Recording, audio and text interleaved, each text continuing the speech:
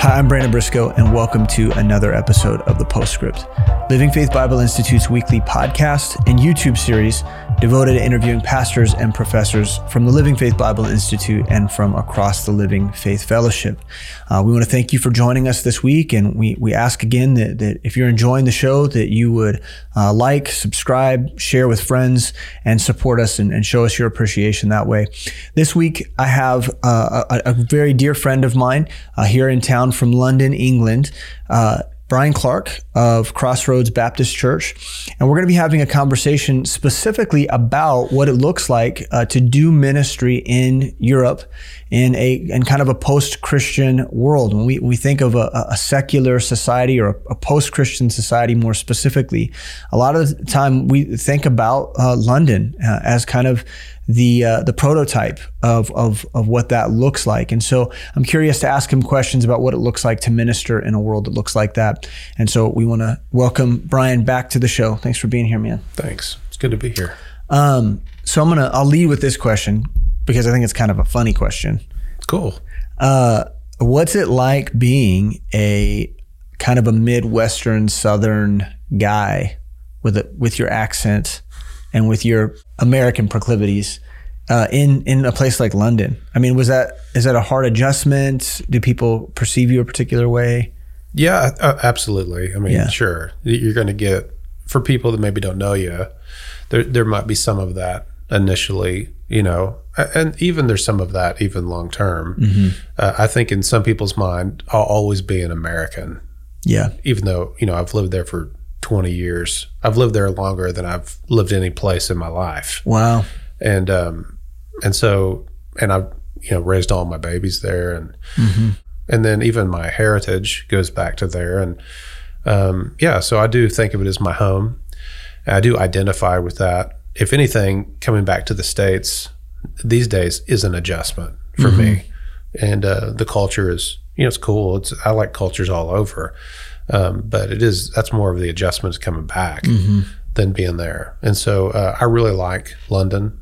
I think it's a great city, and all the different people and stuff like that. I do really enjoy that aspect of it. But I think there is a certain amount of, because, just being an American politically, the climate today, it has connotations that go along with that. And so I think people hear my accent, they might just see me as an American. Even other fellow ministers they'll always kind of see me as. And what does that mean? I mean, do you get slighted for that, or sometimes? Sure. So what are the perceptions, do you think? The perception of Americans is, and it's unfair because I think everybody's different, and that's always what you're going to get into with stereotypes. But but that we know it all, and then we're kind of act first, ask questions later, that kind of perception, which is one of our strengths. The Americans will be like, let's just go get it done. Let's get in there. We'll figure it out as we go. Right. The Germans they'll work on something, theoretically for ages before they put it into action, or they'll work on make sure it's just right, which is their strength, and the British are kind of a mixture of the two, and they're kind of like, even if it's broke, it's probably all right. It would just kind of, it's just the They're way more laid back in that regard. Well, it's just, this is the way we've always done it. So it'll probably be fine. And so they're kind of that way. But so you kind of have that pioneering spirit that kind of made the United States what it was. And, but that's kind of like, we don't really need you to come in here and pioneer anything. We're doing okay, and even if we're not, we'll figure it out. And but their steadiness is their strength. They stay steady, so that's their strength, and their subtleness, as opposed to the brashness maybe of North America and stuff, and so that becomes their strength. And so I really try to see the strengths and all that, but there will be that kind of, they think, well, he's not going to listen. He's just going to come in here. He's going to have the answers. He's going to try to bulldoze his way through. And really, that's not me at all. Sure. That's not what I want to do. One of my heroes was Hudson Taylor. I actually named my son Hudson Ty Clark after him. And he's one of my heroes. And he took off the traditional kind of English clothes and he put on the clothes and dressed like the people he was trying to reach. And I always wanted, when I moved to England, I wanted to say, look, I think you should be where you are. Right. And one of the mistakes I saw a lot of missionaries making is they were constantly comparing, the UK to the United States. And I'm like, you can't live like that. You need to be here where you are. And so I wanted to be one of them.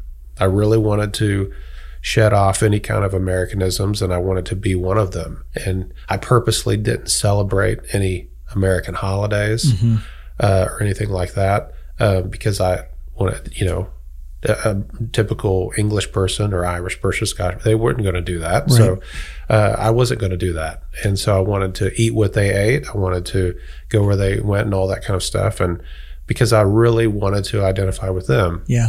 But so that was a lot more at first. But there's a certain amount of that stuff that you're never going to shake off and you're never going to be able to avoid. And so, at the end of the day, you just got to be yourself. Yeah. But it's not just be yourself. That's kind of an understatement. You have to be biblical. When someone says just be yourself, well, what if you're a butthole? That's not always good advice. That's true. You need to be your biblical self. Sure. You need to be a righteous, godly man. That's really what you should strive to be. And I think if you are that, then the rest of that stuff works itself out. So it's actually weird because the longer I'm there, the more I kind of don't worry so much about being a particular way culturally. And I just try to be as biblical as I can. Yeah, that's good. Yeah. So, we're having this conversation so far, addressing kind of the psyche of the Londoner or the British person. And so this may be an opportunity to kind of move back a little bit further. I want the conversation to turn towards what's it like ministering in a society that is post-Christian. And by post-Christian, I mean a society that was once a Christian nation, community, city, that has since turned and become secular in their perspective and has abandoned Christianity, but yet their Christianity has impacted the way that they see the world. And so the heritage of their faith, perhaps 50, 100, 200 years ago, has impacted the way that they approach life and maybe even faith systems or spirituality. And so it's kind of inextricable in terms of who they are. Yeah. And so maybe you can explain to us what is the English history of faith and Christianity, and maybe walk us through that to today and explain how we got where we are. Well, I do think that there's a certain amount of this that the Brits and the Yanks would share. Because I think that, I think the heart of it, there are certain obviously political things that have happened. World War II, had obviously a huge impact on the culture as a whole. After that, people really questioned the aspects of God. Yeah. And what they saw, really scared them. And then of course the Cold War and all that was in some ways worse. Yeah. I think in both regards, I think World War II affected England in a way that it didn't affect America. Not that there wasn't some of what you're talking about, but I think the outcomes were much more harsh. The poverty was much more difficult. Yeah. Things like that. Yeah, just the death toll. It was really tough to see and there was a very much a feeling of, where is God in all of this? And we really just have to do the best we can, figure it out, because he's not there. And so there was some of that. There was also, I think, an aspect of people saw how that the way Hitler fooled people, and he was a very charismatic speaker, and he was a very evil man, obviously, but a very charismatic speaker, and the way that the society really just bought in to him because, they voted him in. They thought he would be a good guy, and they thought he was going to be great, and they really bought what he was saying, hook, line, and sinker. And they, nobody's ever been more fooled. And I think that many people now are skeptical in your Western civilization. They're very skeptical to buy into a dogma because they saw that, and they're like, well, we're not buying in again. We're not drinking the Kool-Aid. Right. We're going to be skeptical of everything we hear. You see what I'm saying? And so there's a certain amount of that where we're not going to be fooled again. I think that plays in. I don't think it's the total thing, but I think that certainly plays in to people's understanding, and the way they view any kind of real dogmatic statements and absolute statements. They're going to be like, well, Yeah, if it feels authoritative, there's a danger that it's going to become authoritarian. Right. Yeah. Yeah, and just a lie, just an outright lie. Yeah. And so I think they're hesitant. But I think beyond all of those things, I think the church is what let us down. Because I think around 1900, around that time, a turn of that century, I think the world in some respects was looking to the church, when it came to the Word of God. And it was the church who at that time were saying that the Bible's not perfect. Yeah. The Bible has errors, it has mistakes, and we're not even certain if this is what it really says. And we're going to, all of our textual criticism is going to try to figure out what the Bible actually says. And I think that was a very crucial time in world history. And it needed to be the church at that time that said, look, you can believe the Bible. The Bible is true. It is God's word. It's absolutely perfect. That was what we should have been saying. And yet it was the church itself that was saying, it's not perfect. We can't be certain that the Bible is inerrant. And so I think the world has, in response to that, in many ways, has been like, well, yeah, of course it's not. And I think they've, in many ways, gone the other way.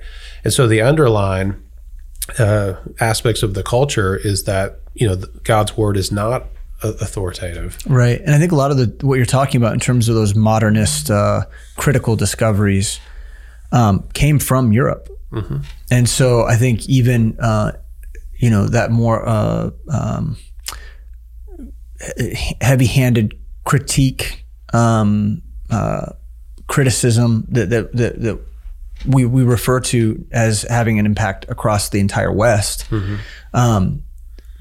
began really where you're at. I mean, and so I think those things are particularly strong, at least from our perspective in America. When we look, across the pond, we see that those concepts are stronger philosophically, more ingrained into a place like England. Absolutely. And which is a shame because, they gave us the King James Bible. One of the most phenomenal things. I mean, even according to secular historians, it's one of the most phenomenal works that's been done. And we know that these things are kind of indisputable historically. I mean, when the printing press came on the scene and the Bibles were among the first that were being printed, and the Bible was going into the hands of the common man, it changed society. Yeah. It completely changed society.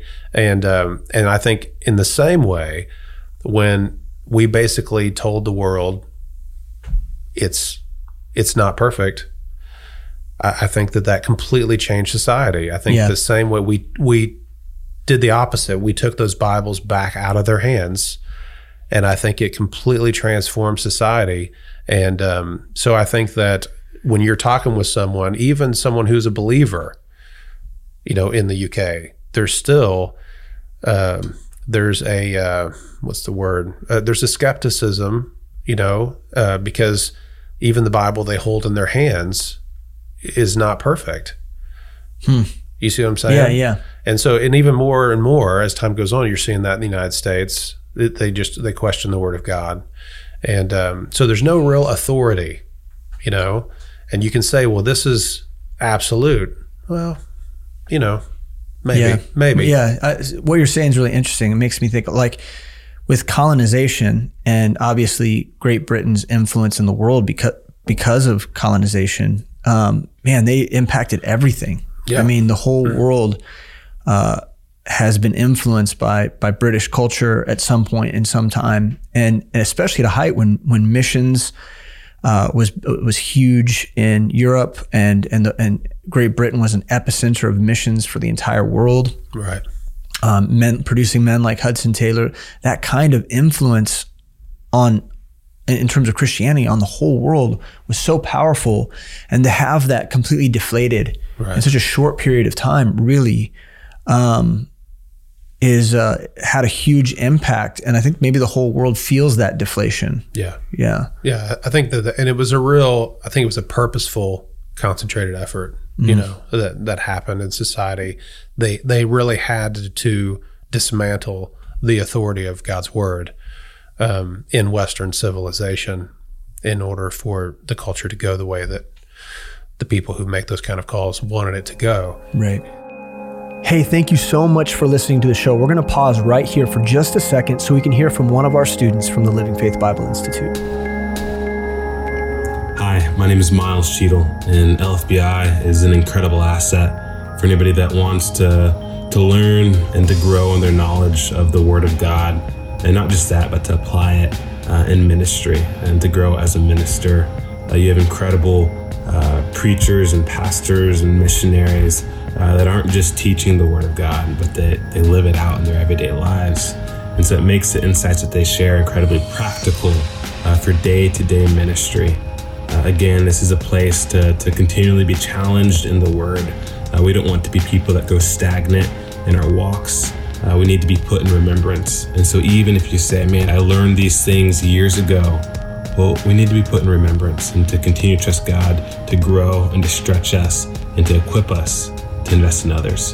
And so if you haven't already, this is something that you want to be a part of. And so I just encourage you to consider that. Thank you. Bye. If that interests you at all, please visit lfbi.org and consider enrolling in classes.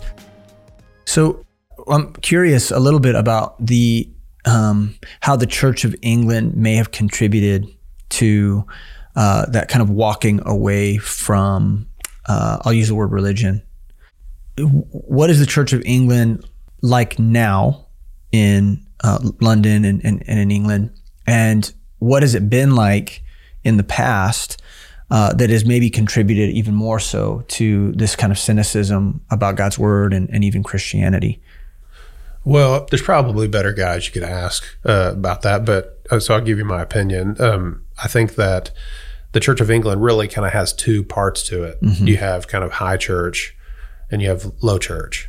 And so high church, Anglican, looks on the outward, it looks very Catholic in the sense that, the same kind of outfits and the clothes and you have the archbishop that they would answer to instead of the Pope. Right. But even today, the Church of England, even the Methodist Church and the Catholic Church have really kind of come back together in many aspects, and have really agreed not to argue and squabble about some of those major differences that they've had in the past. There's been a lot more coming together on those things. But you'll see in the high church, you'll still see a really kind of talking out of both sides of your mouth when it comes to salvation by faith or salvation by works. I think that there's not a real clear answer about that. Having talked to, vicars and stuff like that, when trying to pin down what actually happens to that baby when they're christened. Because if you read the liturgy, they're saved. Yeah. They've been brought into the body of Christ. Right. But then others were like, well, it's more of a dedication. And the others are like, well, it's just more symbolic. And that, doesn't happen until later. But there's no real sense. I think this is where things really get messy because they get christened as a baby. I mean, and everybody does. Even people that are, people generally. So culturally, people are still doing this in England. This is a very important part of. I would say it's common. It's not that every single person does it, but it is quite common. We've known people that were atheists that would still get their babies christened because it's a part of the culture. It is a cultural thing. And so they would do that, but you have that christening time and it's based upon the faith of the parents or the godparents that is kind of conferred upon the child, even though the child's not making any kind of decision. But then they go along as they grow up, and they have a time of what they call confirmation. Yeah. Right? Right. So again, the Methodist Church, a lot of Lutheran churches, a lot of these churches still do that. Sure. Yeah. Absolutely. So they're just confirming, according to them, the faith that they've already had. It was established at the christening. So you can see the beauty of this system is that there's no time for considering being born again. You see what I'm saying? Yeah. Because that's not really for someone who's been christened and then they're going along and then they're confirming the faith they already had. So when you talk to a Brit and you're like, so even someone who's saved and you're like, so when did you get saved? And they're like, well. Yeah. It's the same as talking to like a Catholic. It's right. Not really Absolutely. That way. Exactly. Yeah. And it's their associations and something that was done or done to them. Right. That ensures that they have some sort of eternal security. And then of course, from the United States perspective, we haven't really done them any favors because with all of our, revivalists that we had, which many of them were awesome and great, but then you had a lot of guys that were really focused on this, what they call decisionism, and have you made your decision for Christ today? And let's bring them down to the front and make a decision. Right. And so it became this kind of push back against this, all you have to do is raise your hand and fill out the card and you're saved, right. Kind of thing. And they're like, so when you say, you need to make a personal decision to believe in Jesus Christ, then many modern Christians today they hear, that revival type, come forward and sign the card type of thing. And they're like, well, no, you don't have to do that, to be saved, And so there is just really this kind of haziness over the issue of making a personal decision to be born again and be saved. The Anglican Church has really removed that terminology from people's vernacular. And then even people who are Protestant, like Baptist, stuff like that, there's still a haziness over whether or not a personal decision really needs to be made. You do believe, but that might happen. And even though they would say theologically, there is a moment when you go from death to life, but you may not know exactly when that is. And so that's really dangerous, I think, because then you don't really know, have you done this? And has this happened? Are you a believer? And it becomes really murky. Yeah. And so I think that's part of what has happened. And in the low church, there's some guys that you would consider like good guys in the sense that I believe that they are believers and they love Jesus Christ and they do want to try to preach the word. But obviously, doctrinally, there's going to be problems. The Church of England is still the head of the church is the Queen, and still a state church. It's not the autonomy of the local New Testament church. It's just one church in many locations, and that kind of stuff. And still infant baptism, still all of these kind of things that are going to cloud the issue. But in the midst of that system, historically, you've always had some guys that were like stronger than others.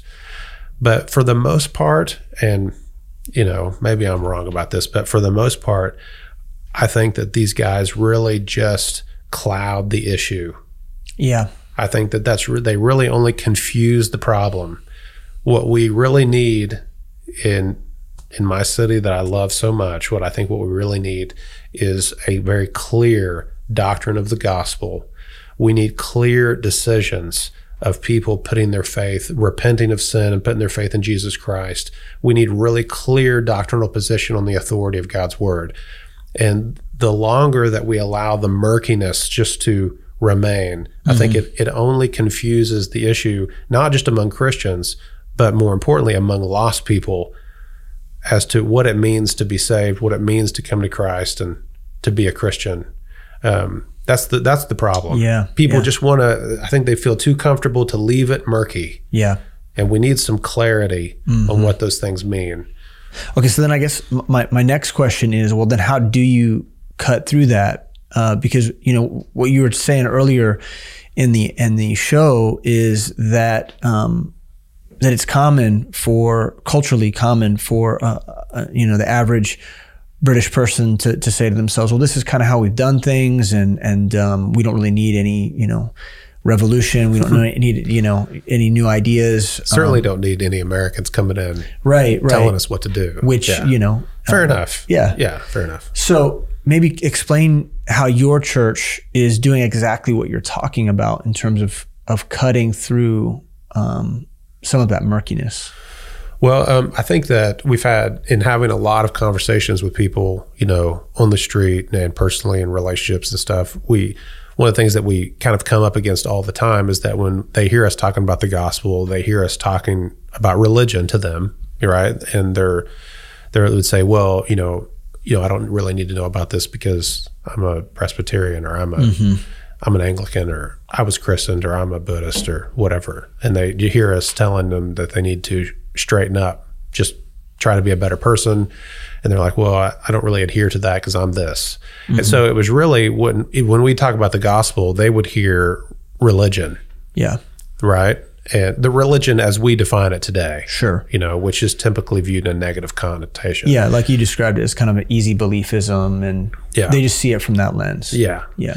And so that's what they would really, and so literally, just after hundreds and hundreds of conversations of trying to tell people, well, that's not really what we want to talk to you about. We don't really want to talk to you about your religious affiliations. We want to talk to you about what you personally believe about the person of Jesus Christ. Mm-hmm. That's really how we developed our tagline, our church, no religion, just Jesus. Mm-hmm. Even though the word religion is not in itself. It's not innately bad in Scripture. Right. Right. But it's just, that's what it's come to be seen as, is kind of an impediment to knowing the person of Jesus Christ, because you can't put your faith in religious activities to bring you to Christ or to make you right with God. It's through a personal relationship with Jesus Christ. And so religion seems to be defined more in the aspects of what you do to save yourself, whereas Christ, is the one that makes the way to save us, and he's the one that has come to save us, not the other way around. And so we're constantly trying to say, look, we're not focused on religious aspects. We want to talk about Jesus Christ and what you believe about him. But I think ultimately, the way that we can contribute, and we're not the only ones. There's a lot of guys out there that love Jesus Christ, that are doing it good, and that want to do a great job for the Lord, and believe the Bible. And we want to be one of those guys that are doing that out there. And I think the way that we can do that is through not only sound preaching, expository preaching, preaching the Bible, but through biblical discipleship. I think that the only way that you can, I hate to say it this way, but the only way you can fix the problem is you need a new generation of born-again believers that grow up believing the book. We need a whole generation of people that believe that the Bible is God's word, that the Bible is perfect from cover to cover. And it's a shame that we have so many Christians today on both sides of the pond that don't believe that anymore. We need a whole generation of people that believe that the Bible is perfect, that it is God's word, that you can believe every word of it. And we've got to grow those people up from the ground up. We've got to grow them, which is a slow process. It's absolutely not an overnight. It's absolutely slow, and but that's the reason why we've resigned ourselves that we're just going to be in it, to establish that foundation, and we're not looking to quote set the woods on fire. Right. We just want to establish a firm foundation of biblical discipleship where we can teach people what the gospel actually is, that it's by grace through faith, and that you coming to Christ has nothing to do with your behavior. You being made right with God has nothing to do with your behavior. Right. That is a huge message where we live. And how is that received? What do you run into? What are the follow-up questions? Or the same as you would always think. It's the accusation of, well, you're saying we can live however we want, or it's the, well, but if you're really a Christian, then you are going to live a certain way, and it's always those things. They always want to kind of add that in there They've been taught to think that way. Right. But that's okay, because that's the reason why Paul had to answer that question in Romans chapter 6. The reason why he had to say, well, so shall we continue in sin? Right? He had to answer that question, because if you're preaching the gospel right, if you're really preaching grace correctly, the accusation will always be, so you're saying then that we can still sin, we can still live however we want. Yeah. In effect, if you're not receiving that accusation, then you should question whether or not, because if for example, look at it the other way, if I'm preaching the gospel, if I'm telling people, well, you got to live right and you've got to live holy, you believe in Jesus for sure, but you've got to live a holy life and then you'll go to heaven. Well, no one would ever accuse me of saying, you're saying you can live however you want. Sure. I would never be confronted with the questions that Paul had to answer. Right. But the reason why he was confronted with those questions, the reason why he had to answer that, is because the grace of God is confusing to that type of religious system. Yeah. It looks like, what do they call it? Antinomianism, right? Right. This idea that because you are a Christian, that and grace seems to abound, that you can permit any sort of sin or sinful behavior into your life, and it's not an issue, which is obviously not what we believe. And people always want to add it. They, the good works always come in as either a way to get it or as a way to keep it, and or as a way to prove it. And you see that in both the Catholic version, that's how you get it. Charismatic, Assembly of God type doctrine, that's the way you keep it. The Reformed, that's the way you prove it. And they always want to bring that in, and we put our faith in Jesus Christ, right, and him alone, based upon his behavior. I mean, we could go on all day about that, but that's the preaching, the clear preaching of the gospel, is that it is by grace alone, through faith alone, in Christ and what he did, and it's not based upon your behavior whatsoever. But then beyond that, getting into biblical discipleship and grounding people in the true doctrines of the Bible, 2 Timothy 2:2, one by one, little by little, you've got to grow up a whole generation of people that will do that. That's the only way. The answer is in just a consistent evangelical presence and discipleship to help turn the tide, whether or not it actually ever fully turns or not. When you reflect on your ministry and you're thinking you're full of faith and you're being hopeful, and you're using your imagination, as I think a lot of pastors do, and they see how things might unfold in the coming years, both in your life, but maybe in generations coming after your children and their children, in England, London, maybe specifically. What do you imagine it looking like for Christianity to revive in a place like that? One of the first real lessons in the Bible that impacted me as a kid was Shadrach, Meshach, and Abednego, and the fiery furnace. Yeah. And I can remember still as a little kid, whenever they answered the king, and they're like, it's so powerful. My God is able to deliver us.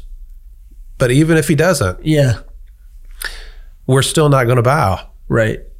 So I'm like, that's when I walk out and, when I walk to my office every day, that's what I think. Yeah, that's good. I mean, God is more than able to do this, far above what we could ever imagine. He's able to do it. But even if he doesn't, I am not going to bow. Sure. I'm not going to, give in to that. I'm going to keep preaching the gospel. I just think that Christ, because of who he is, he deserves to have people that are out there that are standing up saying he is true. He is the one. He is the Christ. He is the Son of God.